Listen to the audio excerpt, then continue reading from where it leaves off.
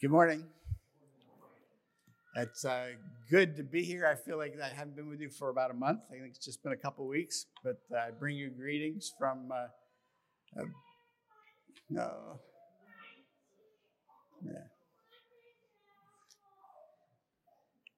It is good to be here, isn't it? Harder for some of us than others, but it's good to be here. I bring you greetings from brothers and sisters at St. John's Missionary Baptist Church. I was a couple weeks ago, and last week I was able to be up in New York with our daughter and son-in-law and the grand twins. But it's great to be back home here at Blacknell. If you're a visitor here, we're glad that you are here too, and grateful that we get to worship together this morning. We are making our way in our study of the life of Abram and Sarai, and this morning we find ourselves in chapter 15. Listen again to God's word to us.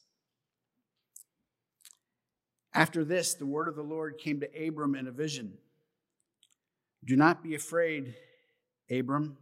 I am your shield, your very great reward. But Abram said, Sovereign Lord, what can you give me since I remain childless, and the one who will inherit my estate is Eliezer of Damascus? And Abram said, You have given me no children, so a servant in my household will be my heir. Then the word of the Lord came to him, This man will not be your heir, but a son who is your own flesh and blood will be your heir. He took him outside and said, Look up at the sky and count the stars, if indeed you can count them. Then he said to him, So shall your offspring be. Abram believed the Lord, and he credited it to him as righteousness. God also said to him, I am the Lord who brought you out of Ur of the Chaldeans to give you this land to take possession of it. But Abram said, Sovereign Lord, how can I know that I will gain possession of it? So the Lord said to him, Bring me a heifer, a goat, and a ram, each 3 years old, along with a dove and a young pigeon. Abram brought all these to him, cut them in two, and arranged the halves opposite each other.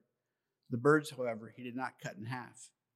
Then birds of prey came down on the carcasses, but Abram drove them away. As the sun was setting, Abram fell into a deep sleep, and a thick and dreadful darkness came over him.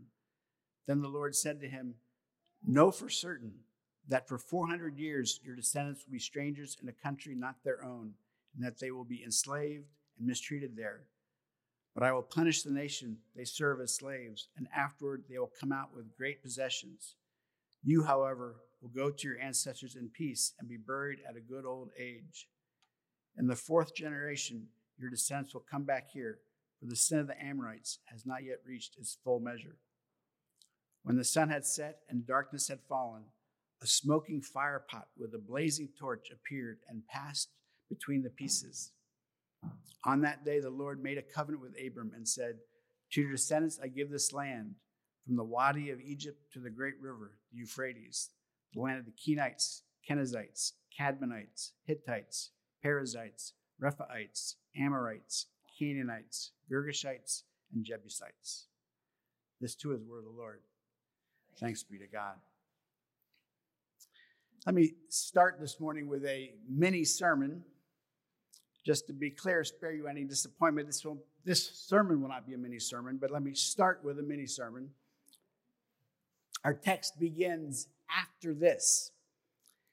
After chapter 14 that we looked at last week, when the 4 kings went to war against the 5 kings, and the 4 kings were victorious and carried off the goods and provisions of the cities of Sodom and Gomorrah, including Abram's nephew Lot and all of his goods. After this, and after Abram and his 318 men pursued the victorious 4 kings and routed them in battle and rescued Lot with all of their goods, including their women and other people. And after this, and after the mysterious Melchizedek comes and blesses Abram and feeds him with bread and wine, and after the king of Sodom comes to Abram to thank him, and he offers Abram to keep all the goods they rescued as booty for his rescuing their people. This king of Sodom, and we don't know much details about it, but again, if we use our sanctified imagination, right? The king of Sodom. And the word that came to my mind is a word I don't use very often. The word that came to mind is the word smarmy, right? You know what the word smarmy means? I looked up, it means ingratiating or wheedling in a manner that is perceived as insincere or excessive. It's kind of like, did you ever have that kid at school who was mean to you all the time, who ignored you, wanted nothing to do with you until they found out that, I don't know, you knew somebody important maybe, or maybe because you had something they wanted, they came, hey, Dave, how are you? Good to see you. Good, Fred, how are you? That's smarmy, right? I think the king of Sodom probably had just really fat hands, right? You can just see him offering this fat hand to Abram, right? With rings on every finger, right? Abram, keep the stuff, right? You can keep it. Keep the booty for yourself. Good old buddy, good old, right, friend, pal. And Abram refuses it, right? Refuses to receive any of the property. He wanted no part of being in debt or in any kind of relationship with this smarmy, wicked king of Sodom. After this, we're told, the word of the Lord came to Abram in a vision. Do not be afraid, Abram. I am your shield, your very great reward. Do not be afraid. You've just defeated the most powerful king and his 3 allies in the region. You've just rejected being allies with the king of Sodom and the axis of evil kingdoms he represents. And you did this with only 318 men. You know, so much for keeping your head down and just being a good neighbor, right? Who doesn't like Abram right now? Don't be afraid, Abram. I am your shield. The Lord is saying to him, I am your shield. And the Hebrew word here is Magen, corresponding to the blessing that Melchizedek gave when he said to Abram, the God Most High has delivered, Migan is the Hebrew word. I am your Magen, your shield, because I have delivered you, Migan, from your enemies. I am your shield who delivers your enemies into your hand. And not only that, but also I am your very great reward. Abram just turned down a great reward, right? That the king of Sodom had offered to him. The Lord says, don't be afraid. I am your great reward. Abram refuses the booty and reward of the king of Sodom, and God promises to be his great reward. This is, I think, our mini sermon here. This is an apt description of the life we are called to. The smarmy, fat hand with rings on all the fingers, well-oiled, perfumed king of this world offers to us his booty. And it's right there in front of us, right? Abram can see all the sheep and donkeys, and we can hear the sheep bleating, the donkeys braying. We can calculate exactly how much we would gain by this. All it takes is a handshake and a willingness to be allies, to be friends, to be in debt to the world. Or we can say no thanks. That is a debt I don't want to repay. You can keep your booty and then receive God's promise of a very great reward. No, not a promise of a very great reward, but God's promise that he is your reward. This is our mini sermon, right? Can we say no to the smarmy king of this world and the very tangible booty that he offers to us? And can we say yes to the Lord and his promise that he himself will be our reward? This God we cannot see, who will reward in some future we don't know when. I think we could take up the offering and sing a hymn and go home, right? Beautiful promises. I am your shield. You don't need to trust in Sodom and Gomorrah to be your allies. I will deliver you. I will be your reward. Abram hears these promises and doesn't respond by singing a hymn, but instead he responds saying, Sovereign Lord, what can you give me? Since I remain childless and the one who will inherit my estate is Eliezer, you have given me no children, so a servant in my household will be my heir. You see, a mini sermon is not enough. It's not enough for Abram. It's not enough for us. It is not enough because life is not as simple as just believing God's promises over believing the world's promises. The story is more complicated than that. Because there is this detail of Abram and Sarai's barrenness. They left home when Abram was 75 years old and Sarai was 66. They left their family, their land, their security to go on this journey to who knows where, based on a promise that said the Lord would make of him a great nation. We don't know exactly how long it has been. In the next chapter, we are told that Abram is 86, so it could have been as long as perhaps 10 years. 10 years of wandering, of being a stranger, an immigrant, and after 10 years, their family is no bigger. There's a conflict of two realities. Yes, the reality of God's promise, but also the very real reality of their barrenness. And we face this same conflict. Maybe we're able to see clearly the deceit and decay of accepting the promise from the world, this beauty that the world offers. We receive, and we are able to receive God's promises to us. God's promises that we are a chosen people, a royal priesthood, a holy nation, a people belonging to God. God promises that the kingdom of God is here in our midst. God promises that we are a new creation, that we've been born again, born of the Holy Spirit. And yet, how many of us feel barren this morning? How many of us, if we were honest, would have a hard time answering the question of how we have experienced the Holy Spirit at work in our lives this week? How many of us would confess that the sins you confessed this morning were the same sins you confessed last week or last year? How many of us heard the news of the sexual abuse scandal in the Southern Baptist Church, and we wondered, how is it possible that people who claim to love Jesus and to revere his word could be so barren of the fruit of the Holy Spirit? How many of us heard the news about the Southern Baptists? We said, thank you, God, that I am not in a denomination like that. Instead of beating our breasts and crying out, have mercy on us, Lord. How many of us heard about the shooting in Uvalde, after the shooting in Buffalo, after the shooting in the Taiwanese Presbyterian Church in California? We thought, this will never get better. This will never end. How many of us have claimed the promise, train up a child in the way he should go, and when he is old, he will not depart from it? And we are still waiting for that child to return to the Lord. How many of us can identify with Abram and Sarai's barrenness? With us, Abram says, thanks for the promises, but I am not seeing this. And then thanks be to God. Notice how the Lord responds to Abram's honest confession. He restates the promise with more specificity. Your servant won't be your heir. Your son, your own blood and flesh, will be your heir. He doesn't give him proof. He doesn't give him an argument. He only gives him his word. And this is an important and he gives him a vision, a sign. He says, look at the stars. Look at the stars. Can you count them? So shall your offspring be. In this conflict between our barrenness and God's promises, all we get is God's word and a vision. And don't you think every clear night, Abram could go outside and try and count all of his descendants? Because for at least 14 years, that was all Abram had. The memory of a promise and this vision of the stars.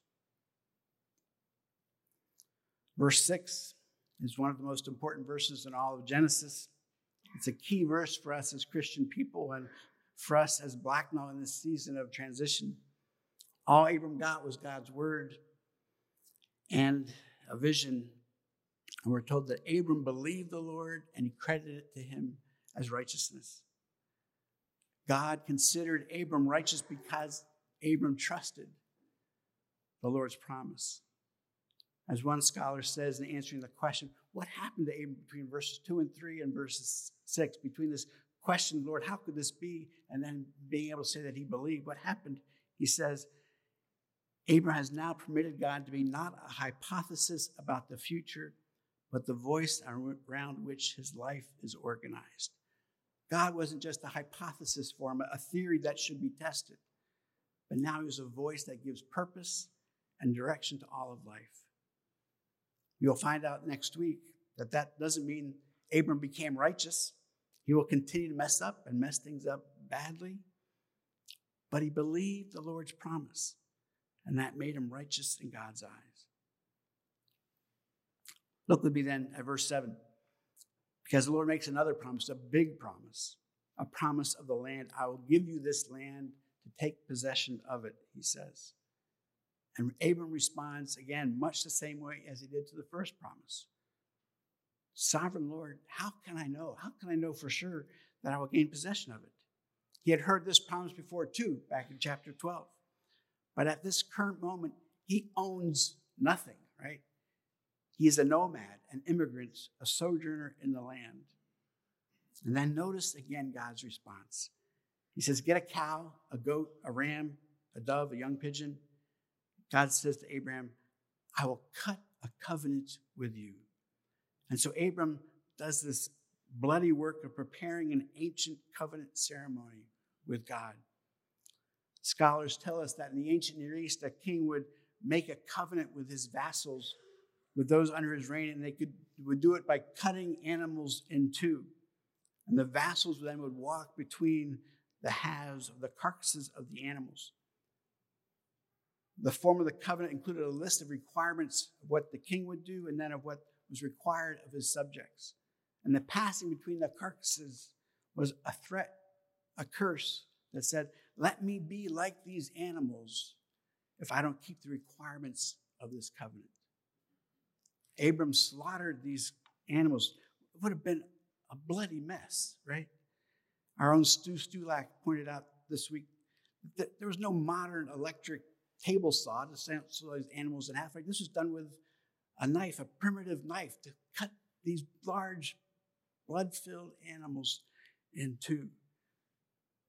Abram would have been covered in blood. And then he waited. Waited long enough for birds of prey to gather.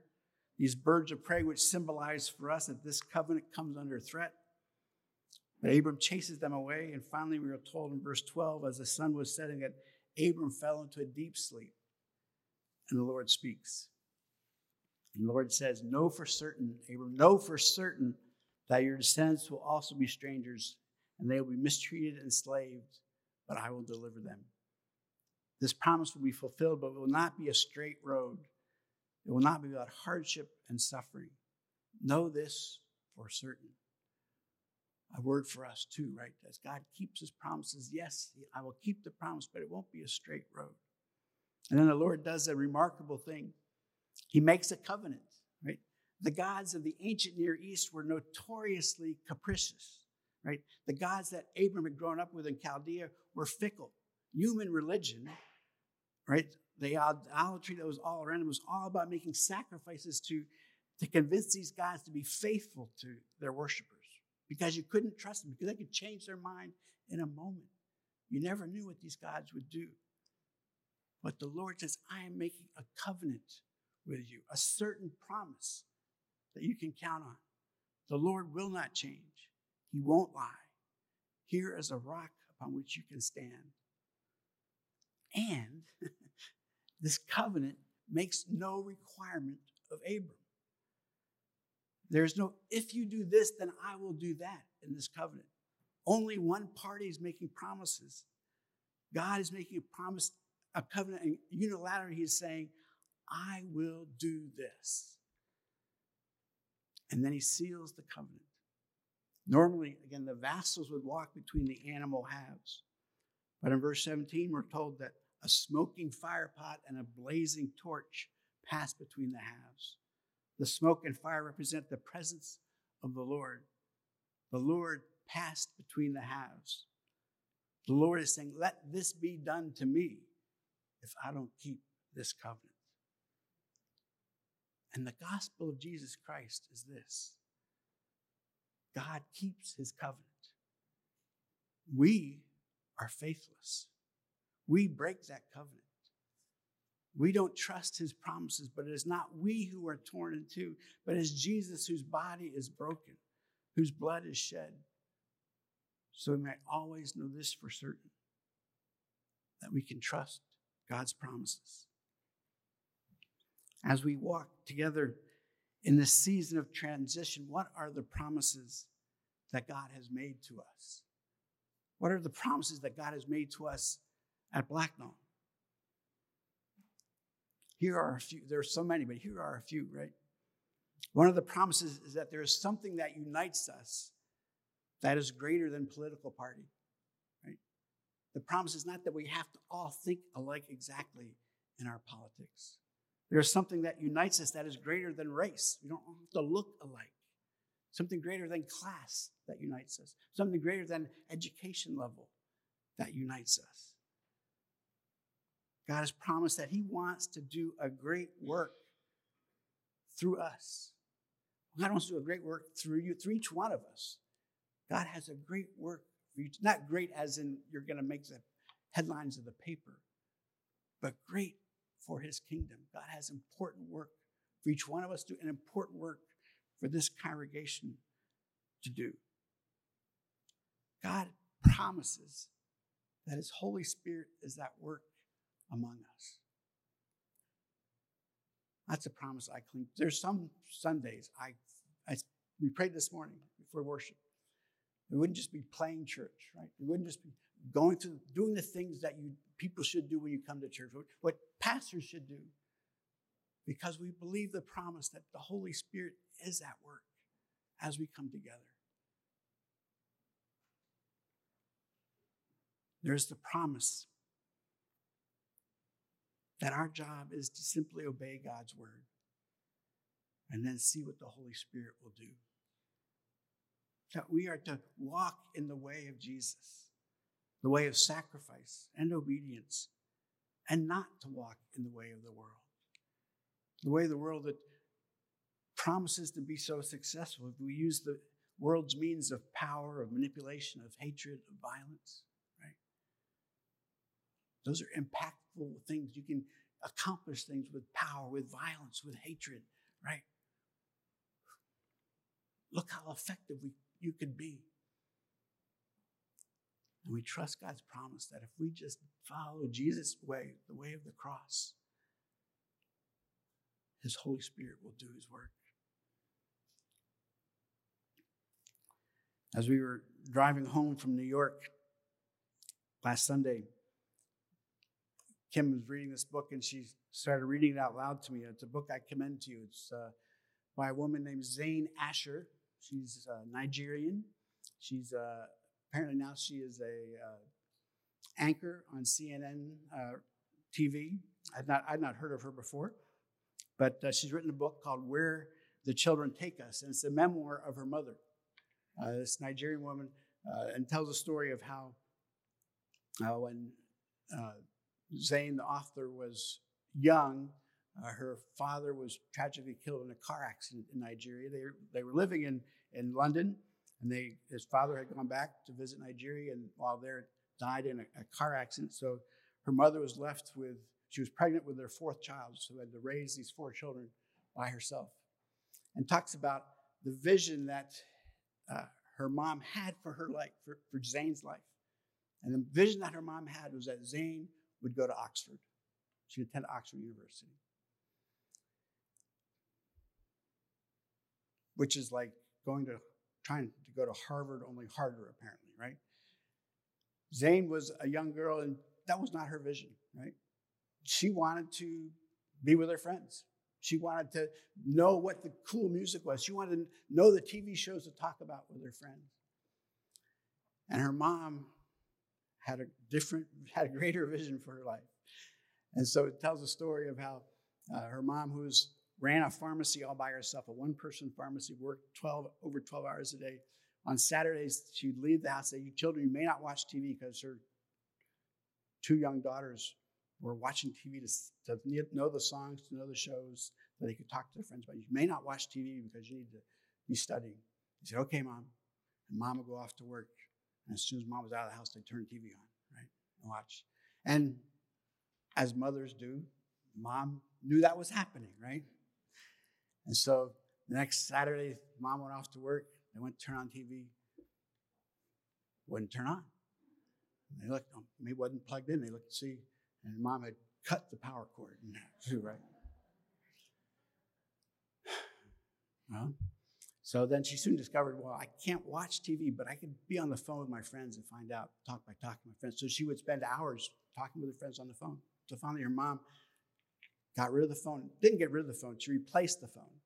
She went out and got a payphone, dragged it up the steps to the second floor, and put a payphone in the hallway and said, you can make phone calls. You just have to pay for them. Right? She found out she kind of had nothing left to do but to read, right? And discovered she liked reading. In fact, she liked learning. In fact, her mom then had her visit Oxford. And Zane said she loved it.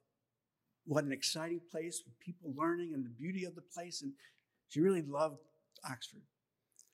But she was still a teenage girl and wanted to be with her friends. And so she started sneaking out at night after mom would go to bed, right? And as moms do, mom knew what she was doing and would wait up when she came home and said, where were you? And her punishment of her daughter was, she made her then go with her the next day to Oxford. Say, this is what we are living for. This is what we are aiming at. This is our vision that we are sacrificing for, right? That's what God offers to us. A vision of a greater way for us to live. Much better than Oxford or whatever we could imagine. Every week we gather here to be reminded of what that vision is, of the life that we are called to live. Here in the not perfect place of Blacknall, right? But here at the table particularly, be reminded of the vision that God has for us. In our barrenness, we are reminded where we are going. Let us pray.